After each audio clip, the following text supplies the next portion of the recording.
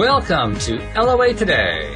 I'm Walt Thiessen here with life coach Monique Scott, and this is your daily dose of happy. We are so happy you decided to join us today. And Monique, we have more emails from listeners this week to get us started. I can see the smile on your face already. Yeah. Yeah, our listeners, a small handful of them have been really, very consistently writing in, and it's great because it gives us more and more stuff to talk about. Right.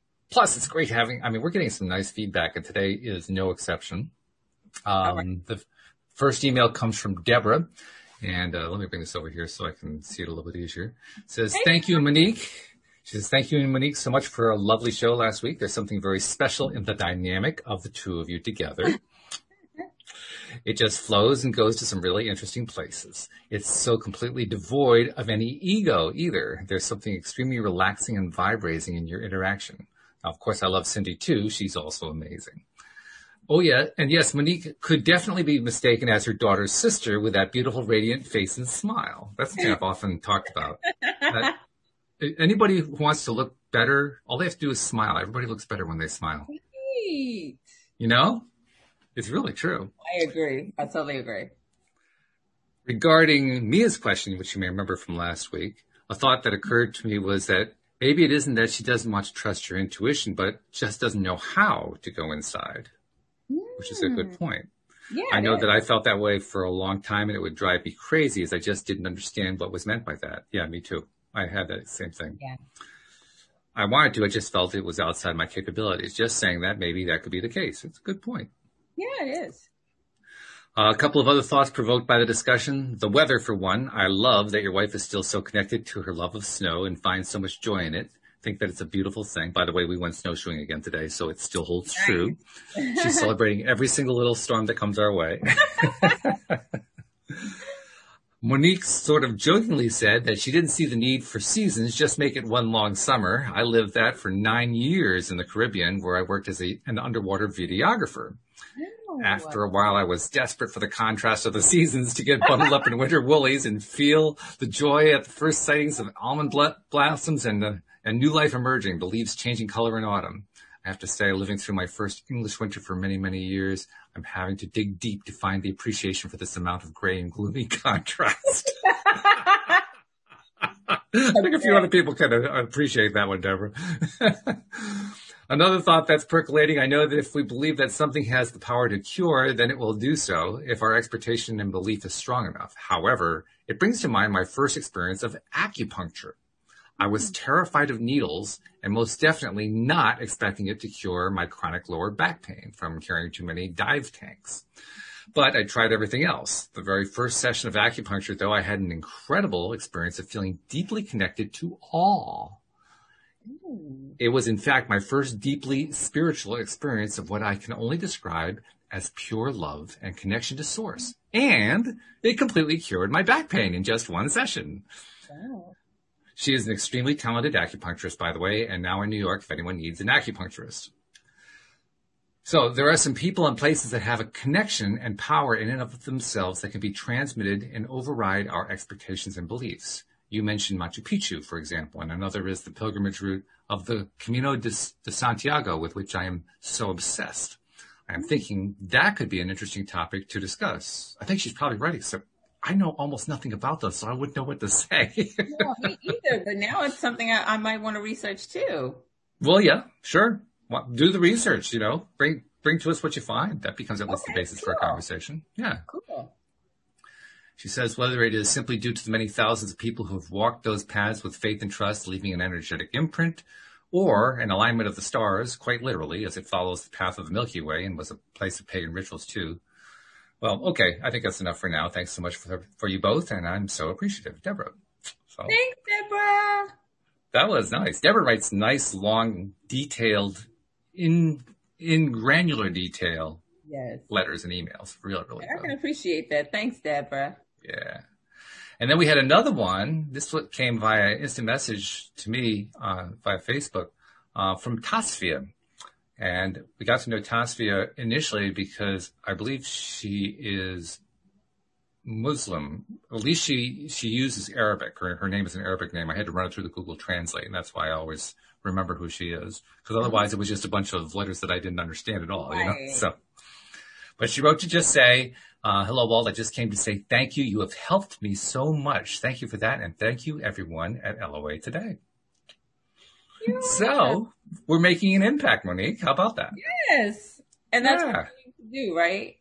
We do. Yeah. Well, it's also, it gives us fuel to keep doing more shows. It right? does. It does. You just love having people tell you that you're having a positive impact on their lives. That's what better impact could you get, Right. That's what we're all here for, I believe. Why do you think that we're all here for that? Because I hear people say that. I can't say that totally resonates with me, but I kind of get it. What does that mean to you? Why is that important to you? That's important to me, Walt, because I believe that we are all just extensions of God, source energy, infinite intelligence, the universe. Okay. It, right? So if we're all just extensions and we're all interconnected, He is the source of love. It is love, right? Which makes us love. We can do nothing else. We're not, in my opinion, we're not supposed to do anything else but love. And we help each other love one another, love and appreciate the things that God has put here for us, animals, plants, air, sunshine, whatever, right? So in my opinion, we're just all interconnected, and that's the way it should be. Okay. All right. Well, that's fair enough. Then, hey, you say it that way, it actually makes a lot of sense to me. So maybe I'm modifying my belief a little bit. Who knows? It's my puny little opinion, right? So, yeah, well, I don't know how puny it is, but very much appreciated. Let's put it that way.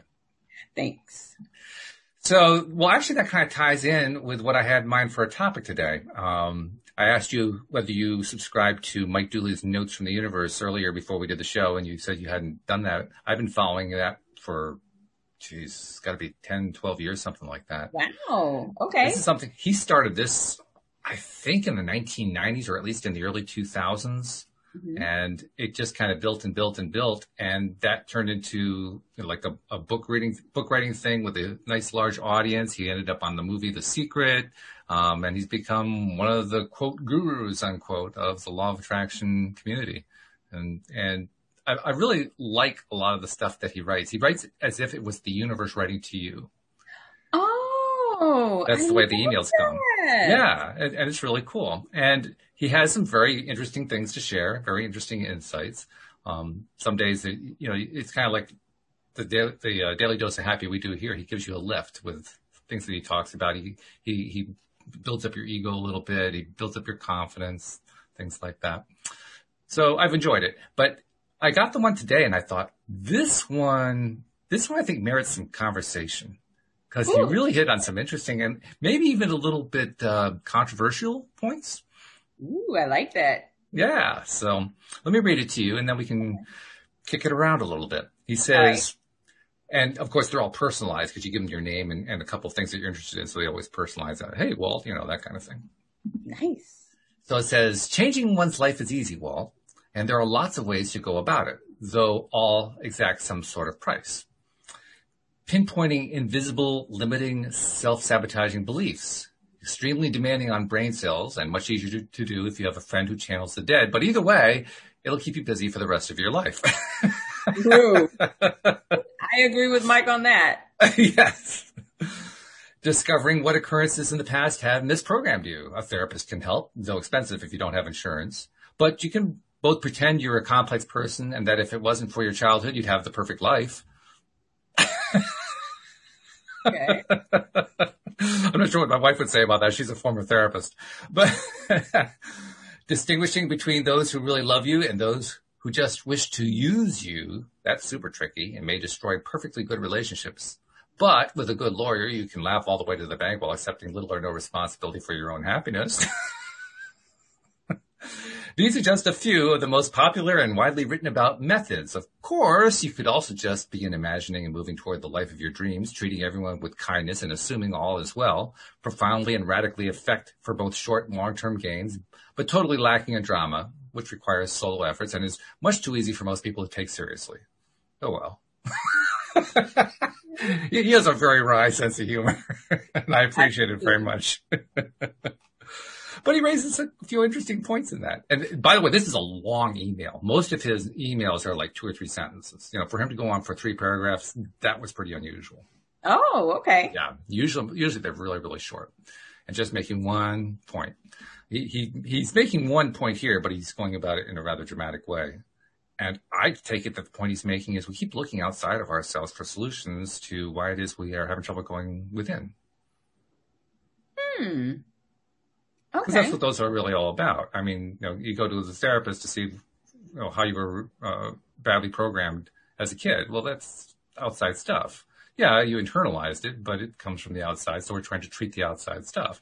Understandable. I mean, certainly understandable why people would want to do that. But it's a valid point. It's going outside rather than going inside. Or distinguishing for things like, you know, what kind of a relationship do you have? Do you have one with somebody who is trying to use you or abuse you or whatever, and trying to analyze the relationship to figure out, well, is this really a good relationship for me to keep and so forth? All valid. You know, certainly, but it is still external. And so it raises a very valid question. At what point do we say, let's just go inside? And that's what I wanted to ask you. At what point do we make that decision? We made that point yesterday. We made that decision yesterday. It's interesting that this is what we're talking about. The universe is funny, haha. It's interesting because last night when I went out for dinner, on my drive back, I was thinking about a position I've been offered, right, full time. Mm-hmm. And it's in the coaching space. It's mm-hmm. actually with the company I'm already with. But anyway, so I was thinking about that. And my first initial thought, Walt, was, well, you can't do that. Like, there's no way you're going to be able to handle that level of a position as well as your own business, right? You just can't do that. Who are you to do that? And it wasn't me. I immediately recognized that wasn't me saying it. That was my mom. Now, my mom has been passed away almost 20 years, right? And it kind of lends to what Mike is talking about, these outside influences. And what I came to realize just in an instant like that, Walt, is at 50, I'm still allowing what my mom said about me between the ages of 13 and 15 to control how I see myself now. And so immediately I said, but that's not true. Like, what my mom said was true about the 13-year-old Monique, right? Mm-hmm. Most teenagers are fickle. Most teenagers start this, start that. You know, that's being a teenager. You try a bunch of stuff, right? Of course, yeah. Yeah. Most, okay, not my daughter. I don't know where she came from. Most teenagers are kind of all over the place, and you kind of find your way, right? Until adulthood, and maybe then you start to level off, right? That's generally how it goes. So what I recognized in an instant, Walt, is that thought came from Marie. That was my mom's name. Marie talking to 13-year-old Monique.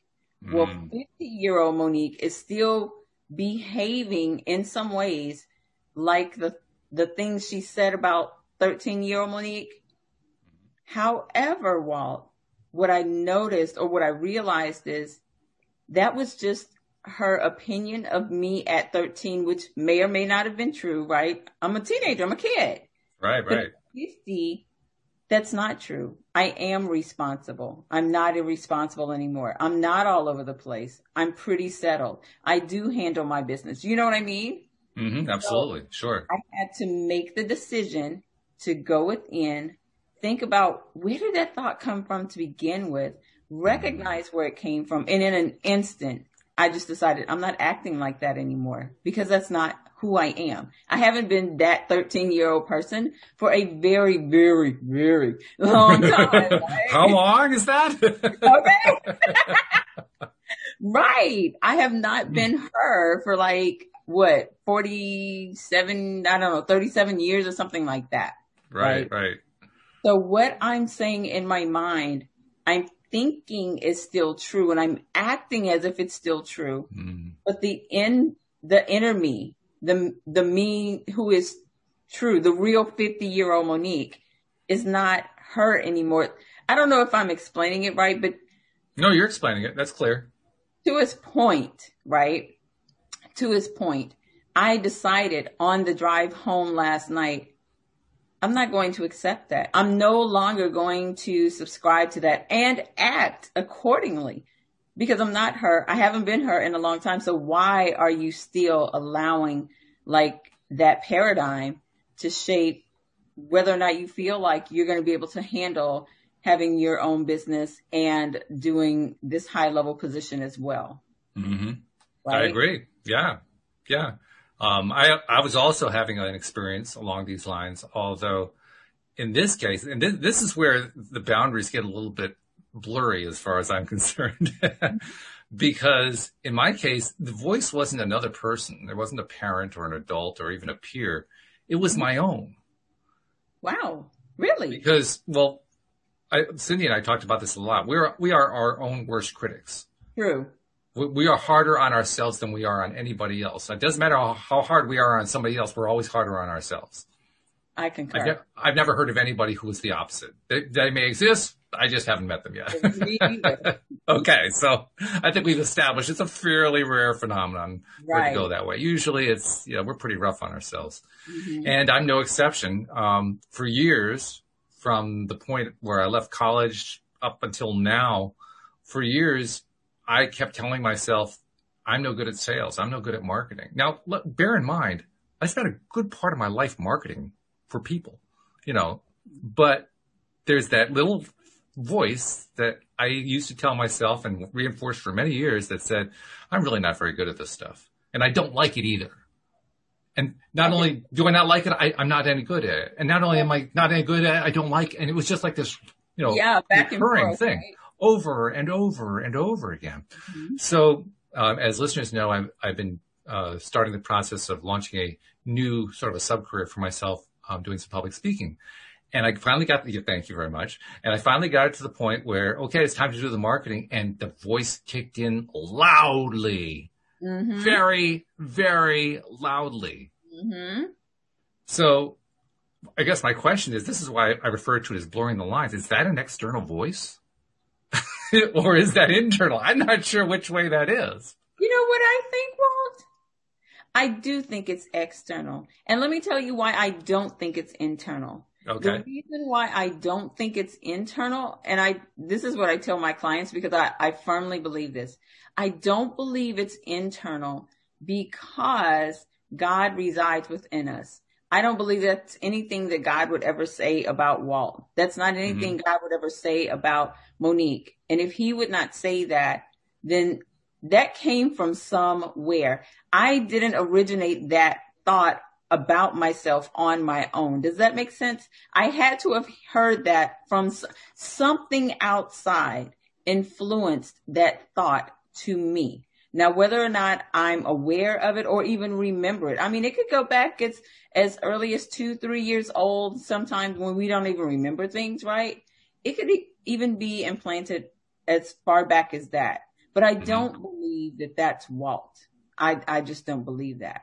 I don't believe we would say those things about ourselves to ourselves. It had to come from somewhere. If God is all love. We wouldn't originate is what you mean. Right. We wouldn't originate that thought about it. Has to come from somewhere. Because clearly I'm the one who's saying it to myself. I mean, I keep saying it over and over again. So it definitely is me saying it now anyway, just maybe not originally.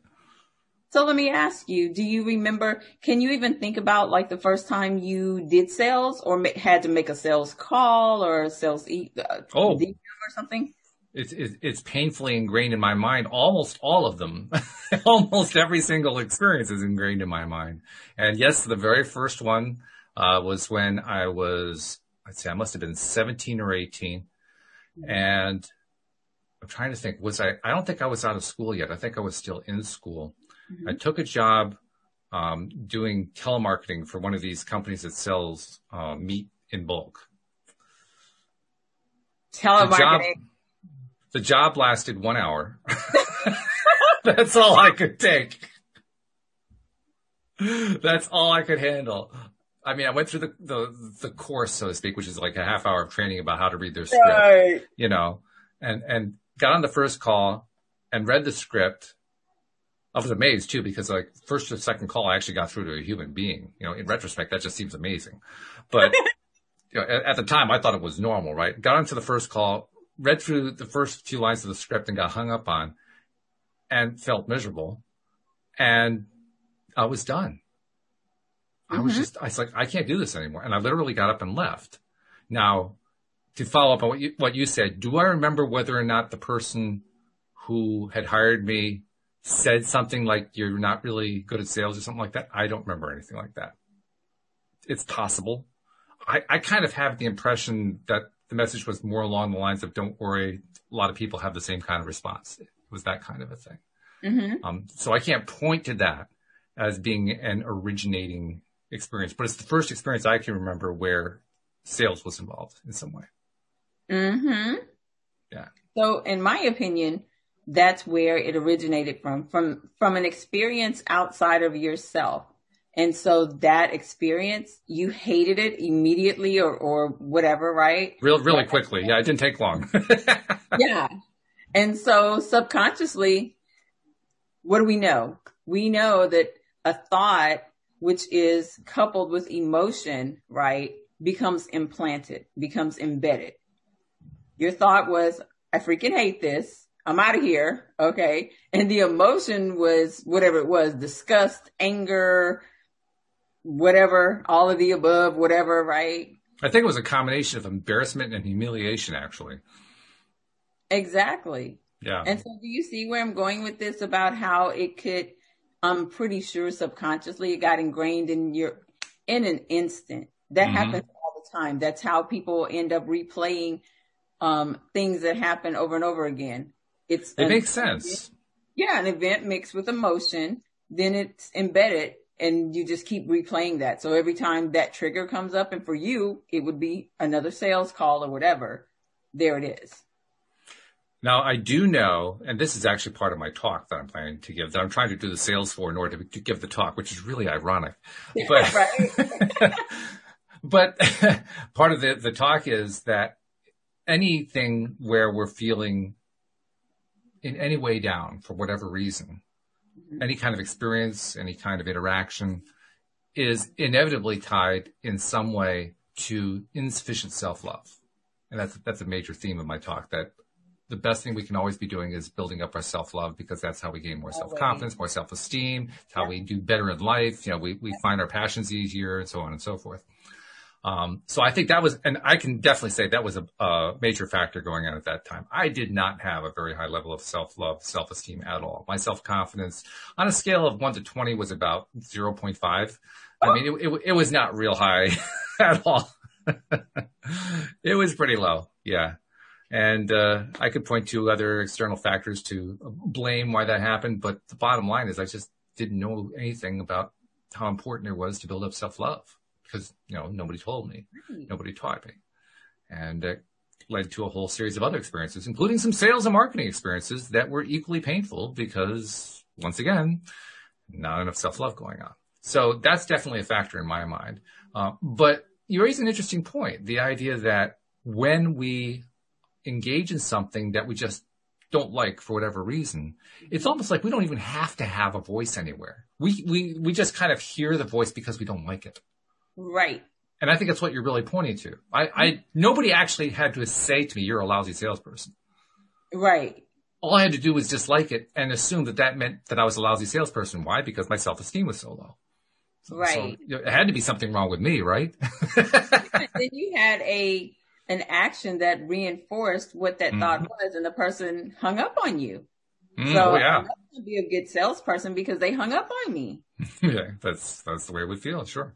Yeah. I think you're right. Together. And I can think of every other sales situation that I was in. I tried 2 or 3 different sales jobs. One of them I did for 9 months. I actually lasted 9 months doing it. Almost starved in the process, but I did actually pay some bills, you know. It was good.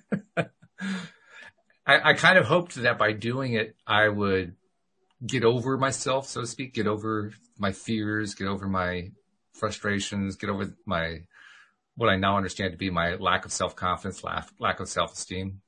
It actually worked the other way around. it just reinforced because I kept having experiences that I didn't like. And so it just kept reinforcing, well, you really aren't very good at this. Look at it. You have one bad experience after another. How could you possibly be good at it? And so, yeah, it actually became a quite negative contrast experience, shall we call it? Mm-hmm. Mm-hmm. Yeah. And I completely agree. I kind of had the same things about sales, or the same thoughts around sales up until maybe like a year ago when I took this business course, or a year and a half ago when I took this business course and started my own business. The thought of sales calls, jumping on a call with a prospect, just I hated it. I'm like, I haven't even done it yet. Right? And I'm already, oh my gosh, right? Nobody's going to sign with me, or nobody's going to want to work with me, kind of thing. But what I do appreciate about the business course is it helped me to reframe what I thought of sales, because I remember the sleazy salesman, the $500 car back in the 70s on the, TV or whatever. And that's what I generally thought about salespeople. Right. Mm-hmm. Mm-hmm. And so how I learned to reframe my thought process around sales is it's a conversation. And I don't think about it as a sales call.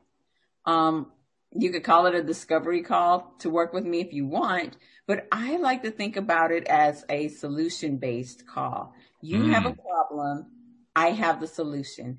And we're merely just having a conversation to see if my solution is the best fit for your problem. Period. I agree with you. I think that's very similar to the way I think about it now too. Because I'm actually a pretty good closer, as they say in the sales business. I'm pretty good at that, and I'm pretty good if I know that I have a genuine prospect in front of me, I can have that conversation really easily because I get away from all the sales talk. Right. And I get right into, let's find out who you are and who I am, and like you said, what can I do to help you out? This is a good fit. Now, what that doesn't take care of is the prospecting part. And the prospecting part continues to this day to be something that, okay, stay away from me. I don't want to have anything to do with it. But then I discovered a wonderful concept that took the problem completely away from me entirely. And that is delegating. I find somebody else to do the part that I don't want to do, and I pay him to do it. And you know what? It works out great. And Bob Proctor said there's absolutely nothing wrong with that, because that's what he does too inside his. Yeah, exactly. Yeah. Why put yourself through the misery? And there are a couple of really good reasons why that's good for both people. Because when you're hiring somebody else to do it, they have unless you're making them do it on commission, which is a bad idea. It's better to pay them on an hourly. But as long as they're being paid on an hourly basis, they have no vested emotional interest in what happens. Right. Which means they aren't going to attach negatively to the outcome. So it's easier for somebody like that to just go through the motion of, okay, send it on email, make a phone call, send it, whatever it is, Now, in my case, I still would not be interested in sitting down and doing phone calls for the reasons that I was describing. But in this case, we're reaching out to colleges and universities by email. Well, we're reaching out to departments whose purpose is to direct our email to the proper place. Well, then our email is not inappropriate. We're trying to find the proper place, so it all fits. Emotionally, It makes sense to me. Emotionally, it's acceptable. And then giving it off to somebody else to do the work for me. I got a VA doing that for me. It's like, oh, I can just sit back. I can just take a breath. And I feel so much better. So much better. Yeah. So. And I don't think that there's anything wrong with that. I think that's actually pretty smart. And when you get to a point in your business where you feel like you want and or need a closer, right, a sales person, I think that it's great because that person is operating in their zone of genius. They love what they do. So they're going to be good at it and they're going to get results for you. So if I know that, maybe I'm okay at it, right? It doesn't bother me to do it anymore. But why even put myself through that? My time could best be utilized in my zone of genius, right? So why not? When I get to that point in my business, you doggone well believe I'm going to be hiring a closer. Monique will not be on sales calls anymore, right? Because that's not my zone of genius. That's not where I stand out. Yeah. And I was even doing some dreaming out of the whole thing because, the speaking business in general, and you may know this because I know you've done some speaking, but the business as a whole is really expanding because there's the demand for it is expanding. You know, schools, organizations, companies, associations are, you know, mammoth numbers of them, most of whom we've never heard of, are doing conferences and all this kind of stuff. And they need to have speakers. They need to have keynoters. So the demand just keeps expanding and increasing and expanding and increasing. And there are people who are agents for speakers, and they are in high demand among people who want to become speakers. It's usually hard to find an agent who, if you're a new speaker or relatively new to the circuit, so to speak, finding an agent who will actually get you work, because they'd rather get work for the established speakers so they know we're going to be an instant sale. So why bother with you, you know? So that can be part of the challenge for somebody who's a new speaker. But even there's just a whole lot of interest. And so I'm thinking, well, if I can get this approach working to my satisfaction so that I can do as little of it as possible, but still bring the work in, maybe I become a speaker's agent. Maybe I help other people become placed speakers, you know? I like that. Take my 25%, you know, and pay my VA to do the work and, you know, sit back and go to the Caribbean, meet up with Deborah, you know. Yeah, why not, right? That's awesome. Sounds like why not? But even if it's not something that I end up doing, the point is, look what I was able to dream up because I'm not in that negative spiral place. Right. I shifted my attention away from that thing that I didn't like. It almost doesn't matter whether it was external or internal. I tend to agree with you. I think it is an external thing that we internalize. We kind of bring it into ourselves, and that's how we become self-critical of it. But whether it was external or internal, it was unwanted. It was undesired. And therefore, it's not where I want to put my attention. I so wish I had understood how the law of attraction worked when I first started sales. I really did. About the law of attraction, period. Well, period. Yeah, that would have been good. Yeah. I mean, I am really kind of jealous of some of the kids of people who've been here on the show, like Louis D'Souza, for instance. He has 2 daughters. One of them is about 11 or 12. The other one's 4 or 5, something like that. Both of them, he teaches how to use the law of attraction. And they're pretty much responsible for getting whatever they want in life. I mean, obviously, it provides, you know, a roof over their heads, clothing, food, all that kind of thing. Yeah. But like one of them wanted to get a bicycle, and so he just taught her how to use the law of attraction to get a bicycle. He didn't go out and buy a bike. He just taught her how to do it, and she did it twice. She got 2 of them out of it. Sounds like Jim Dispenza's daughter. Yeah, right. Yeah. So can you imagine what that's like? I mean, I think kids like that have such a tremendous advantage. They do, because at such a young age, they don't have the resistance that we have learned over the years as an adult, right? Yeah. You got to love kids. So much they're going to be able to teach us as time goes on, no doubt about that. But in the meantime, at least we're learning, and that's really good. Yes, and I'm teaching my daughter. How does she respond? How does she react when you teach her this stuff? At first, she was really skeptical, but she was able to manifest moving from Virginia to here in Houston in the middle of the pandemic. No job, so to speak, right?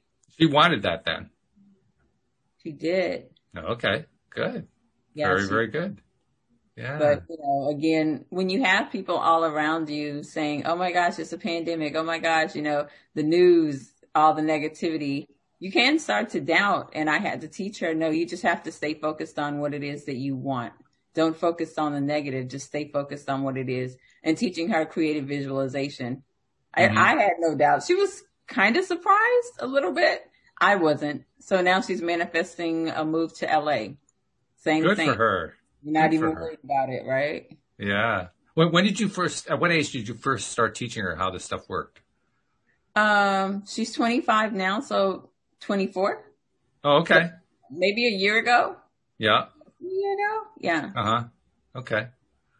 Yeah. I guess it doesn't really matter what age you are. If you're on the young side, it's just easier. That's something, Joel Elston, I told you about Joel. He and I talked about a few times how it's so much easier when you learn this stuff earlier than when you learn it later. Because over time, we have so much baggage that we accumulate. Yes. So many old programs that, we allow to keep playing and we don't understand how they're impacting us so adversely. And then finally we get it. And now we got to turn off all the damn programs. Whereas when you're young, it's a lot easier. You just kind of cut the cord and you're done. It's because it isn't built up the same way it is when you're older. Right. You haven't been programmed quite the same way as you have by long. 40, 50. Right. Exactly. So yeah, no matter what the age is, the younger the better, I think. I don't think you can start too young. Oh no, totally. Yeah. I totally believe that. Yeah, I think so too. So, all right. Well, this has been interesting. I mean, what Mike gave us to talk about gave us a good head start. But this whole concept of how important it is to go inside rather than externally, I think it's a very key idea, because we do tend to look to the externals for our clues. We tend to look at the externals for not just, how we beat ourselves up, but what we're doing right. And what are we achieving our goal or aren't we? Right? It's like we keep score. How close am I to getting that dream job or that new house or, the influx of money out of nowhere or the cure to my chronic condition or whatever it is, where we look externally. And that includes those of us who are training ourselves to be conscious creators. We still look externally. I think it's just a fascinating thing. It's almost like we go internally as like a last gasp attempt. Do you know what I mean? Society doesn't tell us that we should, or we've not been programmed, right, to go within.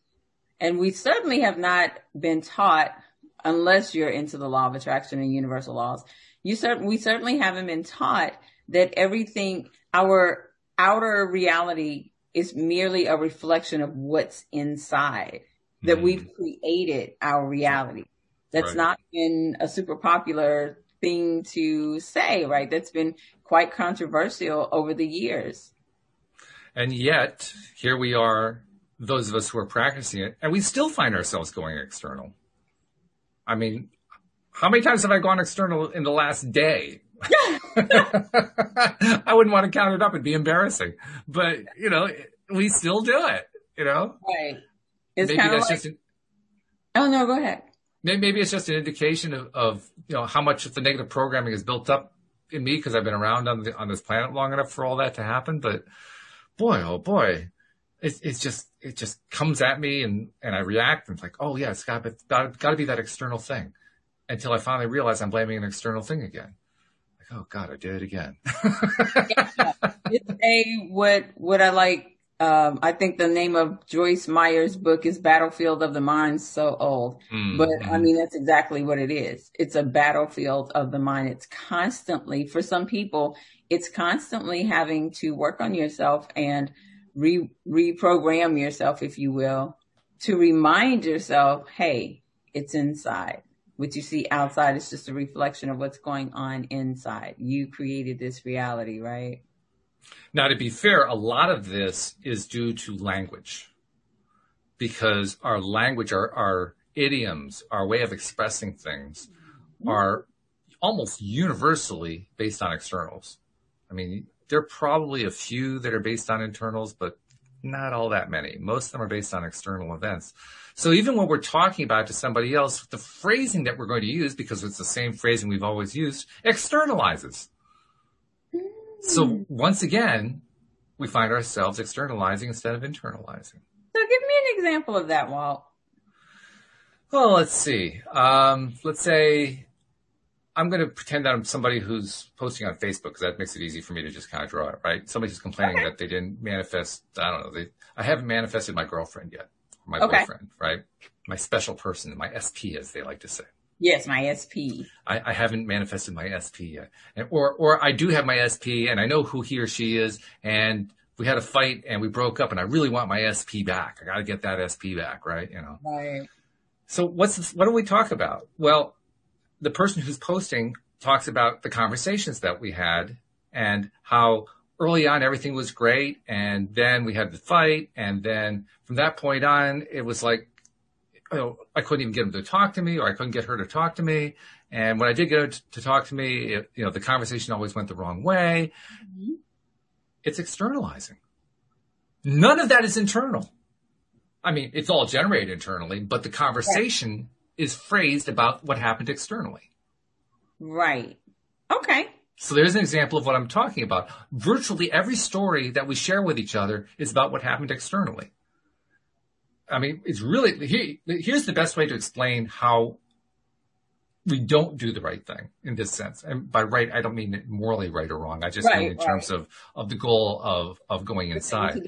We don't tell the story like this.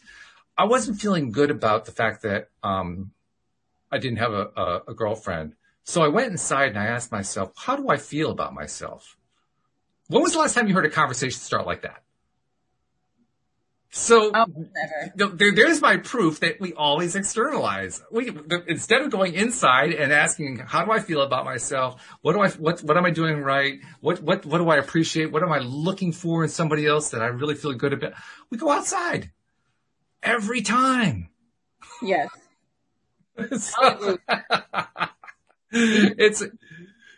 You really just said, you've explained why I've always told my daughter, I don't understand why people go on Facebook and put their whole lives out there. Every single thing they feel or they're going through, they put on Facebook.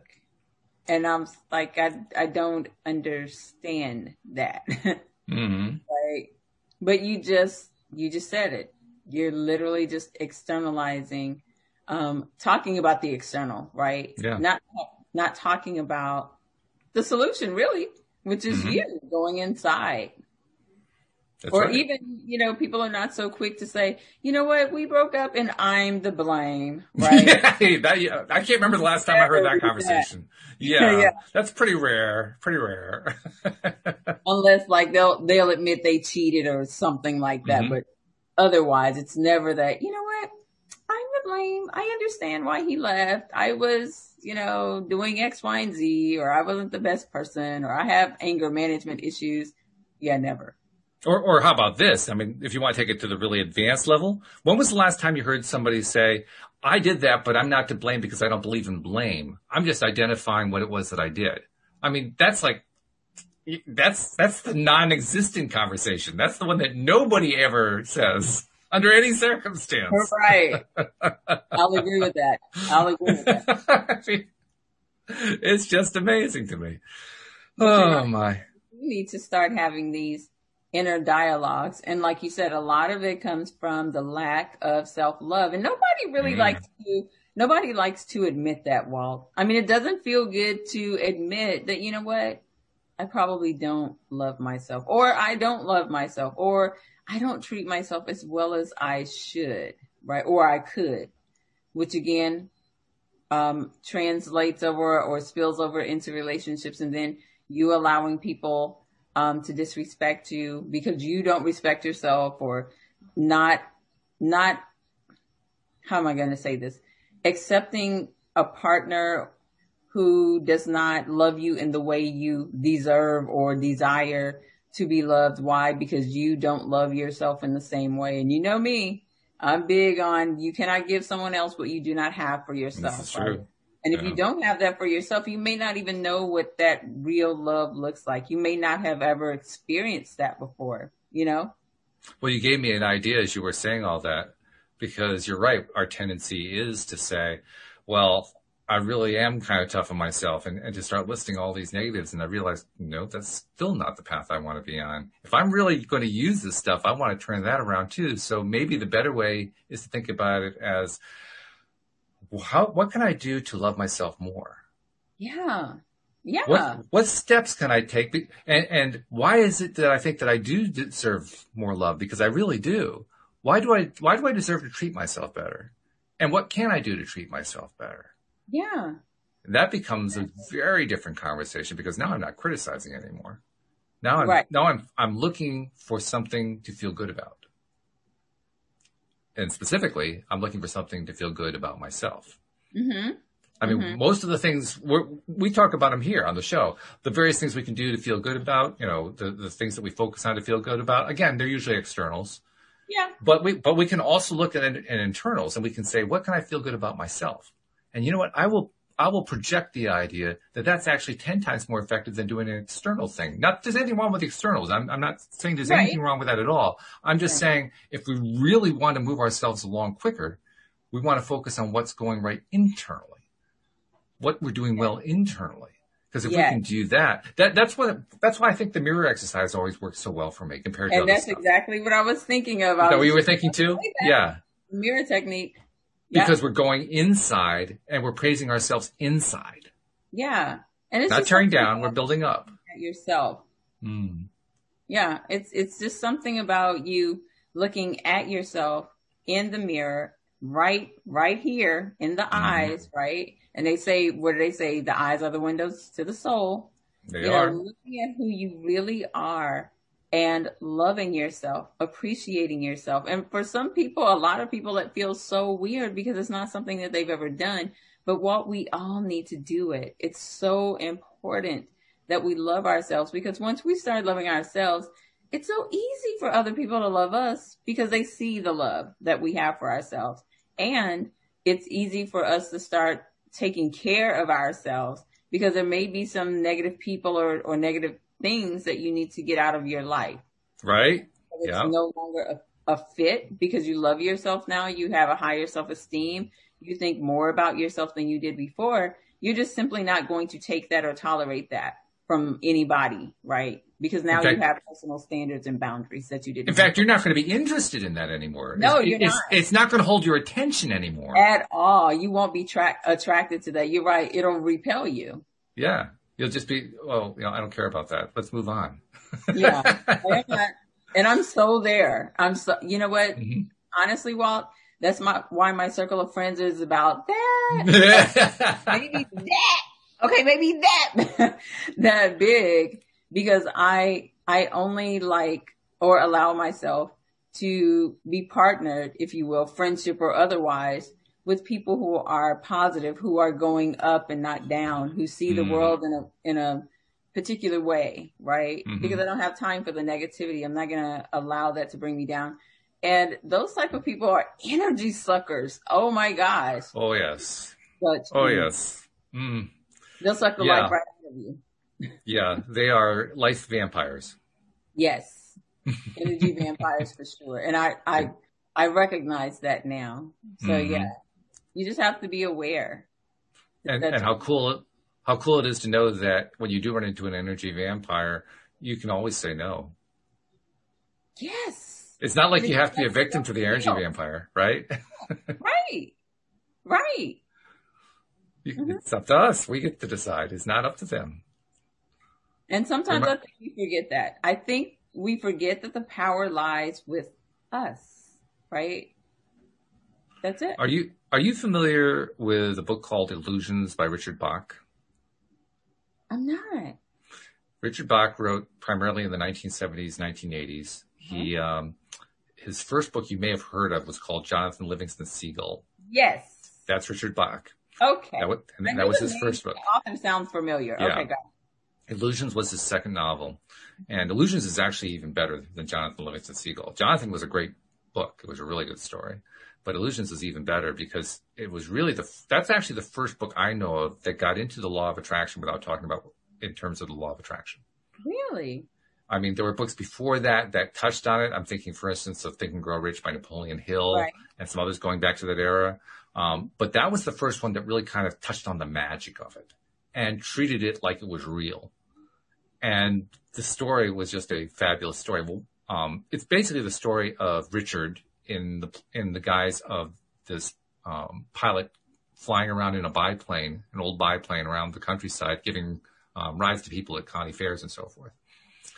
And he meets up with somebody else who's doing the same thing. Except this guy is pretty much an advanced master of the law of attraction, of, conscious creation.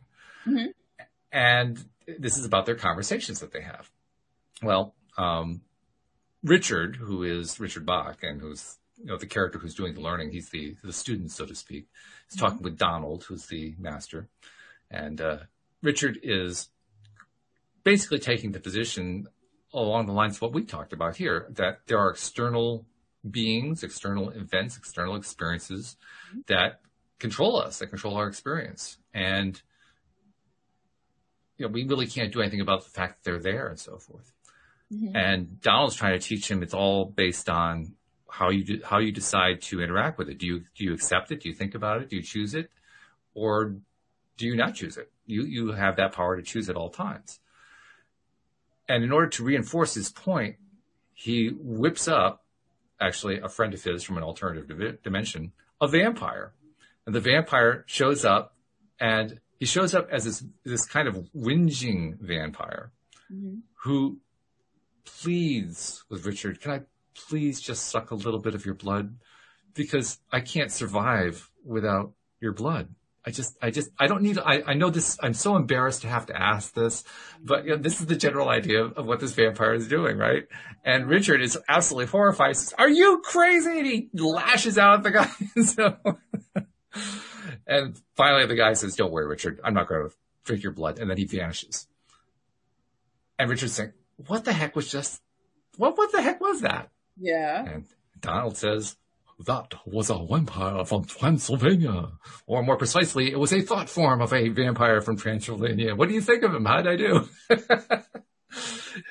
But that guy was going to try to drink my blood. Only because you believed he was going to. Ooh. Only because you decided that was going to happen until you decided that it wasn't going to happen. Yeah. He had no control over you. That was the basic message. Now, the way he tells it in the story is different. I'm changing it around a little bit, but that was the gist of it. It's the general idea. We get to decide whether or not somebody's going to drink our blood. We do. It's not up to the vampire. It's not. No. And that's both a terrifying and empowering position to be in. Because now we are in total control, which also means, oh my God, we're in total control.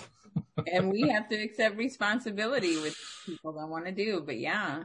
Total control. So, I thoroughly recommend that book, by the way. Really good one. Okay, cool. Thanks.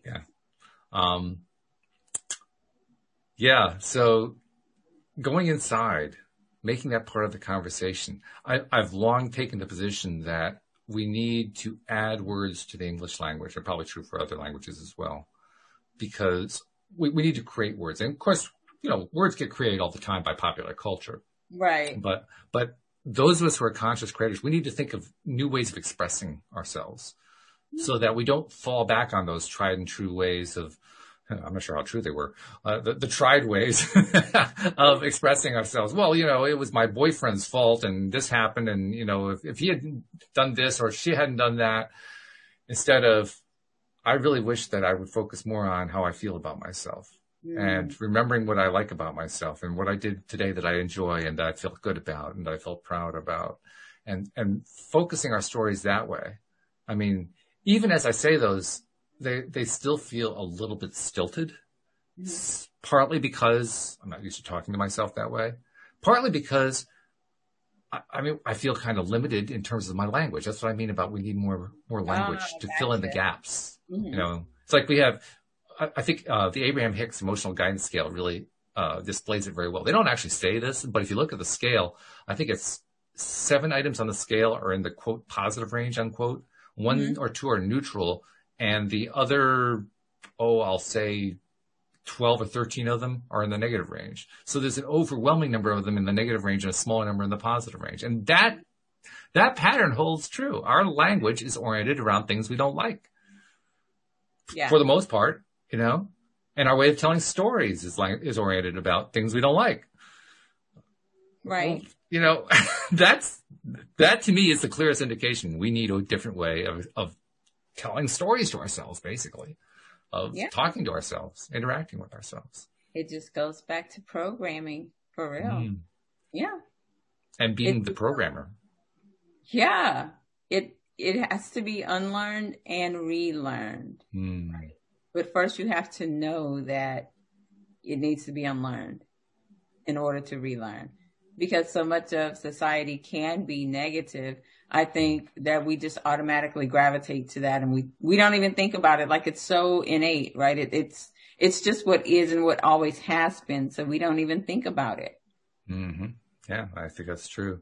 I think the other piece of it, this is something that I appreciate because I've done computer programming not to the extent that the really skilled guys do, but I've dabbled in it enough. I created the LOA Today app, so it can't be all that bad, right? Right. I did websites for years and so forth.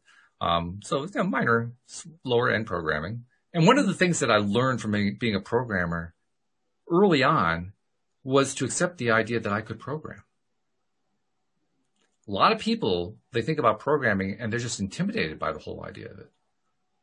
And part of the reason they're intimidated is because deep down, they really doubt that they could be programmers. I mean, think about that. It's not dissimilar from thinking about oneself as a salesperson, because programming it's almost become a priesthood. If you know what I mean. It's like, programming is what those people can do. Yeah. That's I how couldn't do that. Think about it too. I mean, I couldn't do that. How many people would say that, do you think? I couldn't possibly do that. Me? Yeah.